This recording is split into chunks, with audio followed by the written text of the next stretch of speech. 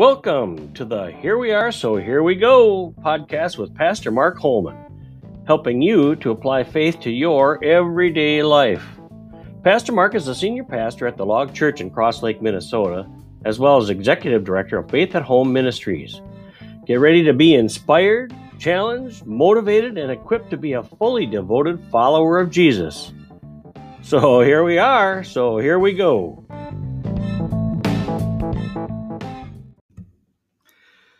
Hello, everyone. It's Pastor Mark, and thank you for tuning into this episode. As many of you know, I kind of wear two hats. I'm the senior pastor of a wonderful church, the Log Church in Cross Lake, Minnesota, and I also serve as the founder and director of Faith at Home Ministries. And this episode is going to focus on telling the story of Faith at Home, kind of the back, so that you can know what is Faith at Home all about? Where did it come from? What is its purpose? What is it's all about? And then the next episode, I'm going to focus on the future of Faith at Home, where some things are headed coming out of this pandemic and for Faith at Home Ministries as well. So thanks for giving me a little bit of your time, because I think it's important that you understand. When you hear this story of where Faith at Home came from, I think you're going to have a much better understanding of why it is something that I just love and serve, but it's not about me. So let me go back just a little bit and to kind of the very beginning. A lot of people want to know kind of where was Faith at Home birthed, or how did it come about? Well, first of all, it's just one of those things that when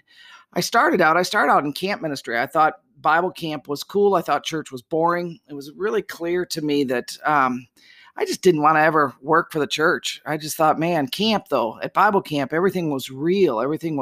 Faith was on fire. College students were living disciples for me. Everything was kind of 24/7. Faith was being lived out, talked about. A lot of people go to a Bible camp, have a great experience there for a week or for a weekend, and then they go back to the real world, and they go back changed, or they go back impacted by what happened to them at camp and the experience they had, the encounter they had, and how they got closer to Christ, or even many became Christians out at a Bible camp. But that, for me, imagine that was my real world. Living at a camp, 500 acres is my backyard, Christianity in the center of everything that you do, Christ in the center of everything that you do, being talked about, lived out, everything you sing, everything was Christ in the center of it. So that's kind of all I knew, was faith was 24/7 lived.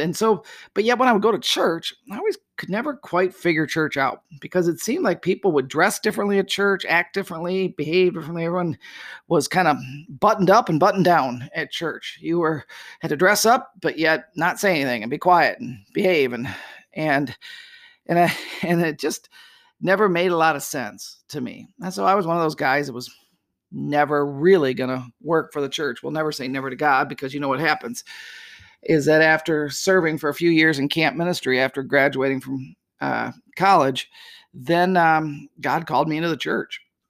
And I remember when I started in the church, it was kind of a mid-sized church, but I didn't know what I was doing. I didn't know anything about church or how to do church. So I just thought, okay, I'm just going to make it like camp. And kind of my attitude was kind of the same way we did at camp, which was, okay, I'm going to make youth group a lot like camp. I want to sing camp songs, camp games, take the kids to camp, to retreats, and just create kind of a camp-like environment in youth ministry. And of course, my attitude then was towards parents was, why don't you just drop your kids off with me and give your kids to me? I know how to lead them in games. I know how to lead them in Bible study. In fact, parents don't even bother getting out of the car. Just get them here, and then I'll take them from there. And I'll help them know, love, and follow Christ and grow in their relationship with Him. And of course, parents were like, you want my kids? And here they are. And it seemed like a win-win situation. Parents were getting free babysitting or a drop-off service and getting a couple hours free, or sometimes a weekend free, or sometimes a whole week if I take them to a week of camp. And parents were loving that, and everyone was winning, or so it seemed. And then began some survey work that really started to impact me. A friend of mine became the director of a youth and family institute. His name is Dr. Dick Hardell. Now, when I was in camping, I would bring Dick in to be a speaker at youth retreats, because he was a phenomenal communicator, and he was actually a clown. And I mean that literally, like he would dress as a clown and act things out. And he was just an incredible man and a communicator. And so But he then I'm serving in a church, and he becomes a director of this Youth and Family Institute. So I start connecting with him there, and he's like, he's like, what's this Youth and Family Institute about? He's like, well, here's the deal. There's a lot of research that's showing that a lot of these kids that are growing up in church are walking away from their faith. Like they're getting done with confirmation, they're getting done with youth group, and then they're walking away from Christianity, and they're not continuing with the faith. And I was like, really? And then when he started showing me the stats, that it was anywhere from 60 to 90% of kids who are active in church programs were now walking away from the faith as young adults. You're like, oh my goodness, I don't want that. I don't want the kids in my youth group to end up walking away from the faith. And so what's going on? Why is that happening? And then the research started showing some things, because it started asking a question of these kids that were walking away from the faith. Why is it that you walked away from the faith? And usually the number one reason cited was hypocrisy. They believed Christianity was hypocritical. And that's because what had happened was they grew up, and yes, they had been active in church and they had been involved in church programs, but when they went home, the research showed that there was no Bible reading in the home. There was no faith talk in the home. There was no prayer in the home. There was so essentially for many of these kids, Christianity was just something you did at church for an hour. And then they went home, and there was no continuation of it at home. And so for them, they were like, when they got a little older, they're like, oh, that was just a program. Christianity is just a program. Yeah, I had a good youth director, or yeah, I liked the youth group I was in, or children's program, but really that's they're looking for something more, because my parents, and a lot of them had their parents that divorced, or their parents would, have all sorts of issues at home. And so they grew up with this thing that Christianity is where you act one way, dress one way, behave one way, talk one way when you're at church. But when you get home, you act a completely different life. And so for them, they're like, if that's what Christianity is, I don't want anything to do with it. And they were walking away from the Christian faith. And yet they were still searching for what they called true spirituality. They were looking for something more. Well, that's because Christianity was never meant to be something you just do for an hour a week at church. They were essentially wanting Christianity to be like camp, where I grew up and where it was 24/7, but they weren't experiencing it. They were experiencing it as organized religion, as something you do at church, but not at home. And so then Dick Hardell kind of looked at me and said, wonder if we should start trying to do youth ministry a little differently, where we have a little more emphasis on helping parents. Because the other thing was, there was a group of kids that don't walk away from the faith, that stuck with it and never abandoned it. And when they were asked the question, well, because that's what we all want, is kids to stick with the faith, that group was asked, what, as you look back, what were the things that led you to have a faith that you never walked away from, that stuck, a faith that lasts? And every time that survey, and surveys like that have been done, consistently the answer always is the number one influence that leads kids to have a lasting faith in Christ is mom and dad.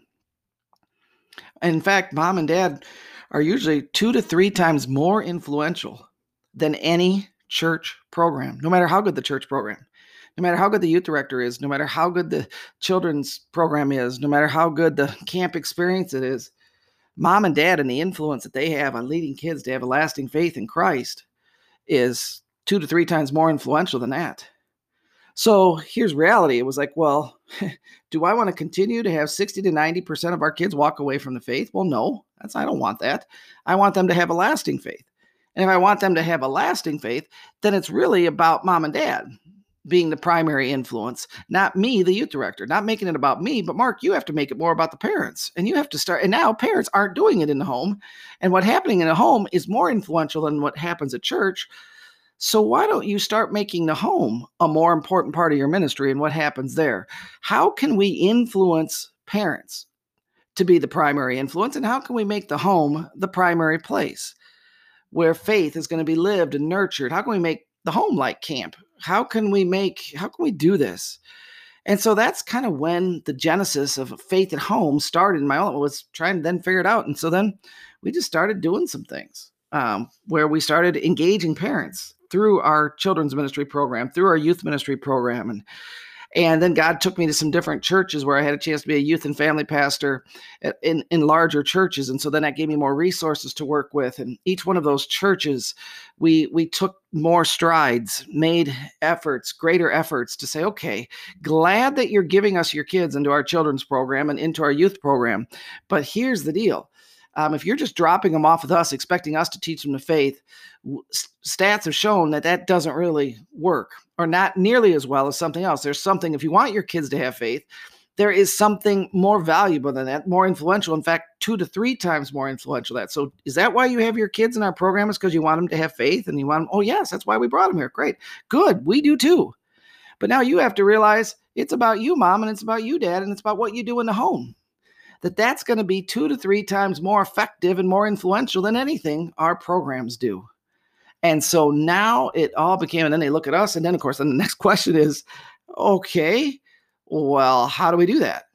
And, of course, then we started to realize, how do we help them do that?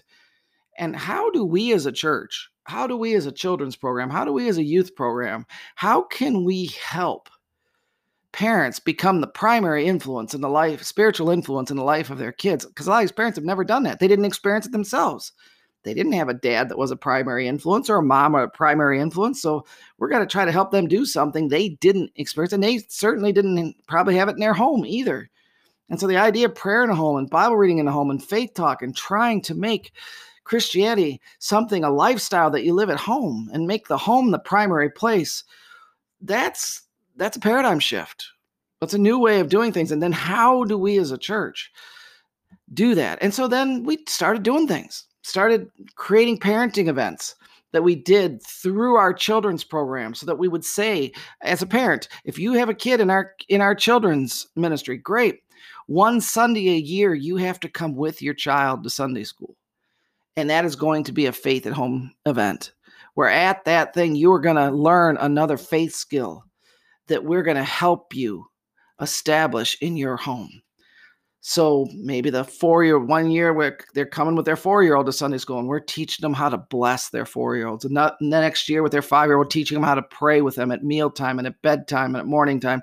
1 year, we're teaching them how to read the Bible together, how to whatever. Every year, we said we are going to pour in to the parents and we are going to pour into the home. And that event, we even had we called it Motivate, Model, Practice, and Provide. Where at the Faith at Home event, we're going to motivate you to want to do something at home that you haven't been doing. We're then going to model it for you. So at this event, you're going to see different ways that you can do prayer in home, different ways you can do Bible reading in home. So we're going to motivate you to want to do it. We're going to model different ways, because it's everybody who's probably going to do it different. And so we're going to model so you have some options for how to do it. And then we're going to have you practice the third, motivate, model, practice. We're going to have you do it with your child right here, because the hardest time is the first time.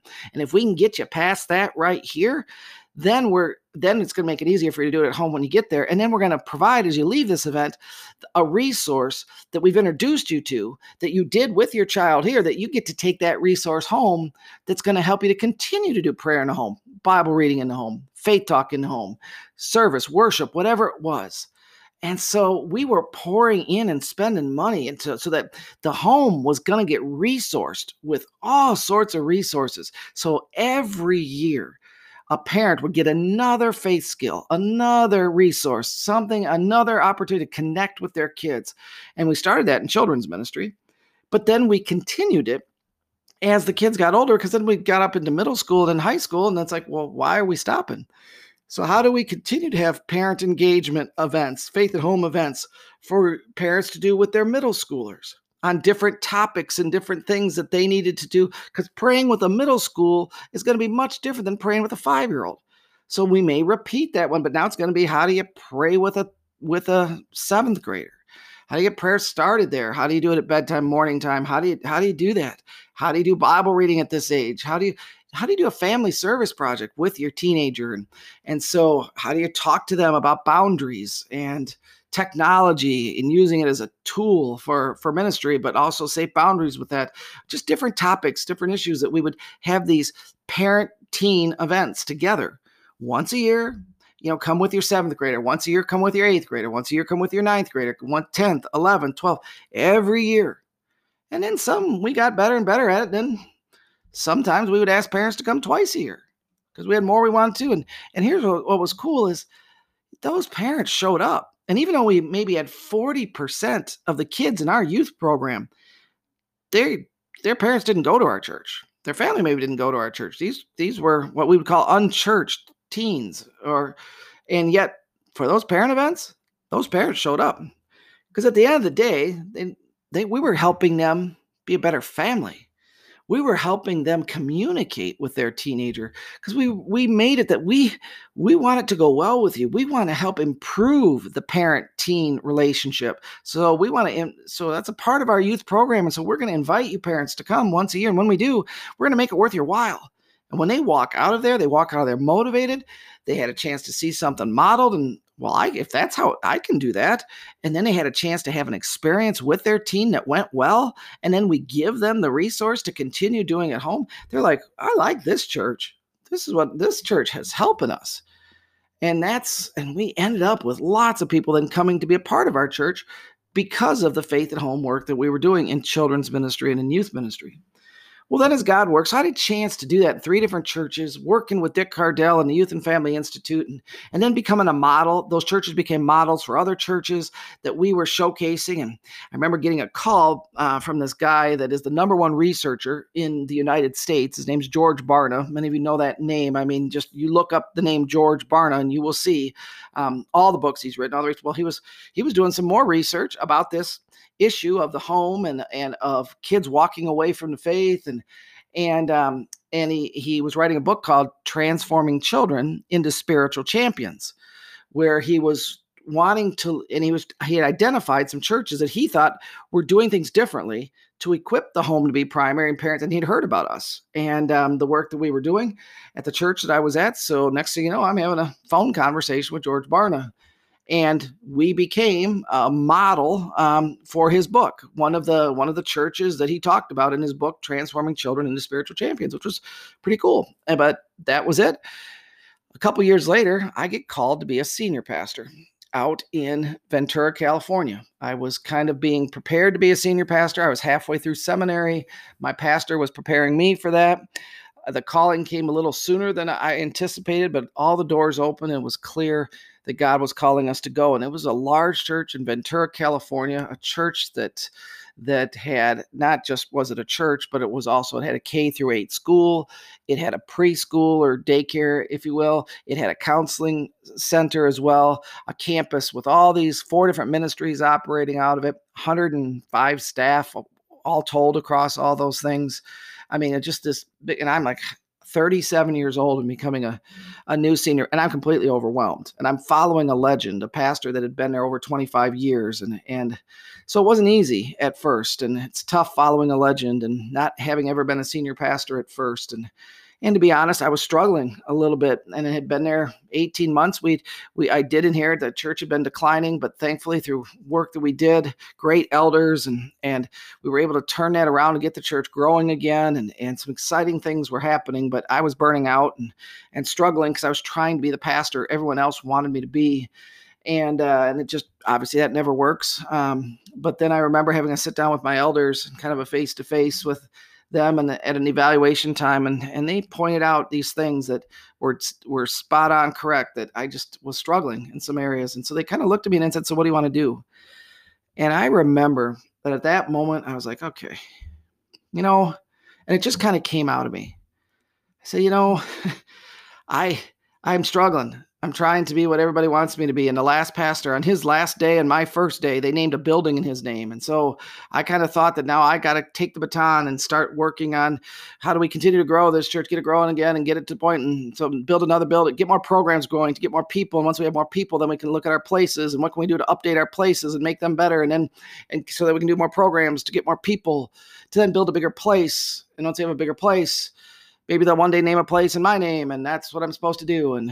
But I don't want to do that. I told him, if you really want to know where my heart's at, my heart's more for what's happening in the homes of the people that are coming here. And I think a lot of people aren't doing it at home, aren't living their faith at home, aren't praying at home. And I think we got a great school here. That's a lot of people paying money to have their kids a good amount of money if their kids dropped off here, and for us to teach them the faith. And our children's program is a great children's program, but it's probably the best in the community, but parents are dropping their kids off. Our youth program is probably the best in the community, but it's a lot of drop-off kids, and those kids are going to walk away from the faith. And I said, my heart has still always been, and I haven't pursued it here, but my heart's always been for the home. And I really don't care how many people we have here at church. I don't care about the programs as much or the places. What I care about are what's happening in the homes. And if I could do what I wanted, I would take everything that we're doing here and I'd say, now let's leverage our school. Let's leverage our preschool. Let's leverage our children's and youth program to make the home our primary target and place that we want faith to be lived out. I don't want people just to have Christ in their hearts. I want to have people have Christ in their homes. And if we could use the ministries of the church to influence the home to be the primary place, and to raise up parents to be the primary influence, so that 5 years from now, 10 years from now, parents are the ones that kids see as their primary influence. That's what I'd like to do. Then I realized I just said that to my elders, and they were just looking at me. And then I'll never forget when one of them just said this. Well, he said, I think I speak for everyone here, and I was on the team that called you here as well. That's why we called you here. I was like, whoa, really? Yeah. Do what you've been called to do, and we'll follow you. That's why God called you here. That was a game changer for me. That's when I realized that God had given me faith at home, and this whole passion for faith at home, not to turn away from it when I became a senior pastor, but to press into it even more, to now bring faith at home to a church through the senior pastor role. Not just through the children's role or the youth role, but now as a senior pastor. Excuse me. And the senior pastor has influence over everything the church does. So now we could introduce faith at home through worship. Now we could introduce faith at home through men's ministry and women's ministry, through missions, we could have faith at home be a part of every ministry of the church. And that's what we did. And it was during that time. Remember that guy by the name of George Barna? Well, somebody in my church came up to me after I'd preached a sermon, and I'd quoted a George Barna quote or a statistic from one of his books that a member said, "Oh, Mark, that's so cute that you quote George Barna." And I'm like, well, what's cute about that? Every pastor does that. She goes, no, but you know, right? I said, no, what? She goes, you don't know? I said, what is this I don't know? She goes, George Barna lives here in Ventura. I'm like, what? Yeah, he lives right here in town. And actually, he comes to church. He travels a lot, so he's not around a lot. But when he's in town, a lot of times he'll come here to church. He usually sits back over here. He usually wears a baseball hat and so forth. I'm like, are you kidding me? George Barna comes here to church? And she said, yeah, his kids are in our school. I'm like, his kids are in our school? You've got to be kidding me. And she's like, yeah, you should give him a call sometime since you're quoting him all the time. I'm like, well, I'm going to call George Barna. Well, but then I got his number from the school principal, and I decided to give him a call. And next thing you know, I was doing lunch with George Barna. And I couldn't ask for a better mentor and friend. He really encouraged me to make faith at home not just a staple of the church, but he said, Mark, you need to write a book about this. And I went, George, I'm not a writer. I don't write books. And no publisher's going to, no one knows me. No publisher's going to care about a book that I'm going to write. And he's like, what do you mean no publisher would write? He's like, you know, don't you? I'm like, no, what? George's like, you don't know? I'm like, what is all this stuff I don't know? He goes, yeah, Gospel Light, the Christian publishing house. They're right here in Ventura. I'm like, what? He's like, yeah. And he's like, and actually the owners of Gospel Light, their kids are in your school. I'm like, are you kidding me? It gets better. I was actually coaching their daughter in basketball. She was on my basketball team. And next thing you know, after the next game, these people come walking up to me and said, we're the owners of Gospel Light, and we hear you're writing a book for us. And I went, what? No, I'm not. And they said, oh, yeah, you are. George Barna came to us and said he's writing a foreword. And if he's writing a foreword, because he has a policy that he doesn't write forewords for any books, if he's writing a foreword, you are writing a book. And the next thing you know, that's what opened the door, and I wrote my first book, Faith Begins at Home. Still in print to this day. And something written to parents to help inspire, motivate, equip, model, help them establish their home as primary and help them to be the primary influence in the lives of their children. And then eventually that led to a second book, one that I wrote to pastors and church leaders, and that is now entitled The Faith at Home Focused Church. And that has led to a journey that over the next three or 4 years, our church became known for the work that we were doing in this. And George opened doors for me and other organizations did. And I started speaking about faith at home, and it continued to grow. And then I ended up stepping down as a senior pastor in 2007 and just committing myself full-time to Faith at Home, because 3 individuals believed in it so much in Faith at Home that they said, if you decide to step down from the church and do Faith at Home full-time, we will cover your salary for 5 years so that you can do that. Tell me that's not God. And so for 5 years, we actually turned into 7 years, Faith at Home full-time, traveling, speaking, introducing the concept of Faith at Home to pastors and church leaders, usually in the morning, doing seminars for them that went to 11 different countries. Over that 7 years, our resources got translated into 6 different languages. And then we had a chance to also then do Faith at Home parenting events in the evening, and wrote resources for parents. So we have some resources that we did for churches, some resources that we did for parents. So the church resources were to help the church establish a Faith at Home focus as a church. How to weave it into your mission statement, how to become a church that has a Faith at Home focus running through every ministry of the church. How do you do it in children's ministry, youth ministry, using all the different things that we'd learned.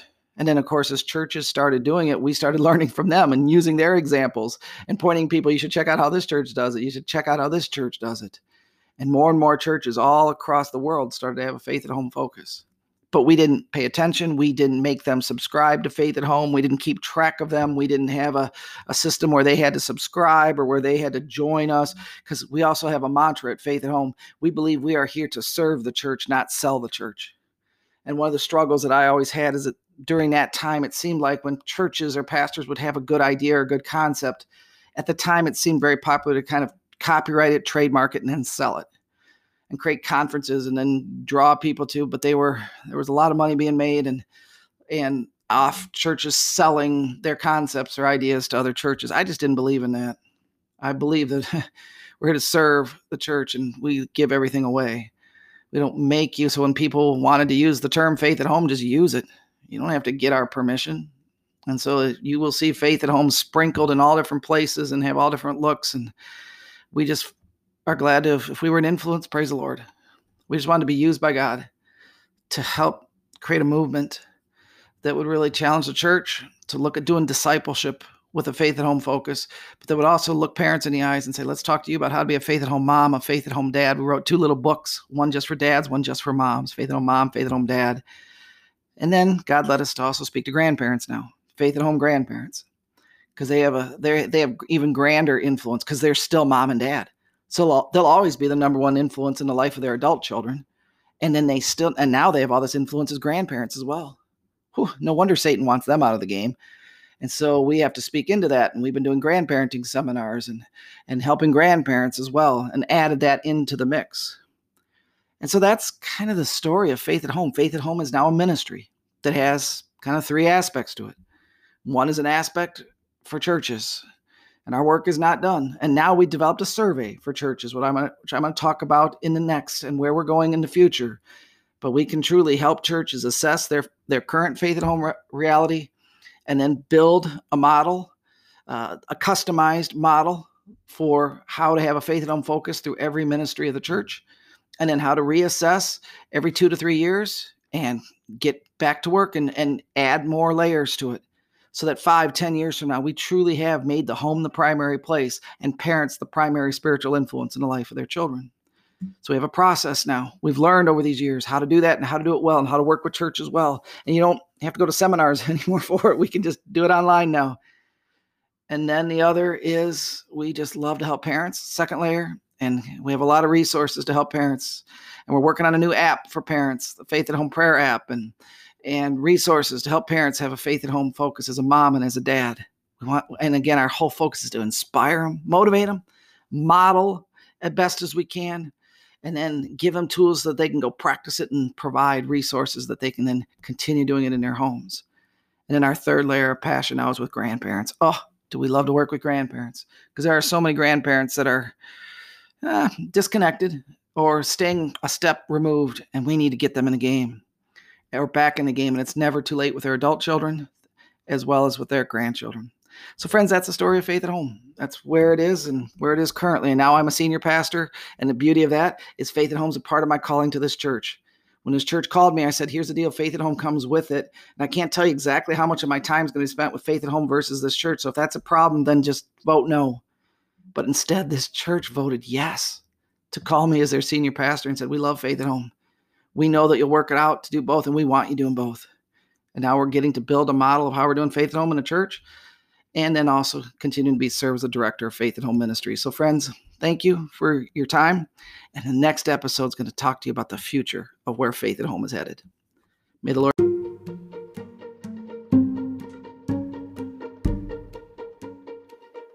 Thank you for listening to today's episode of Here We Are, So Here We Go podcast with Pastor Mark Holman.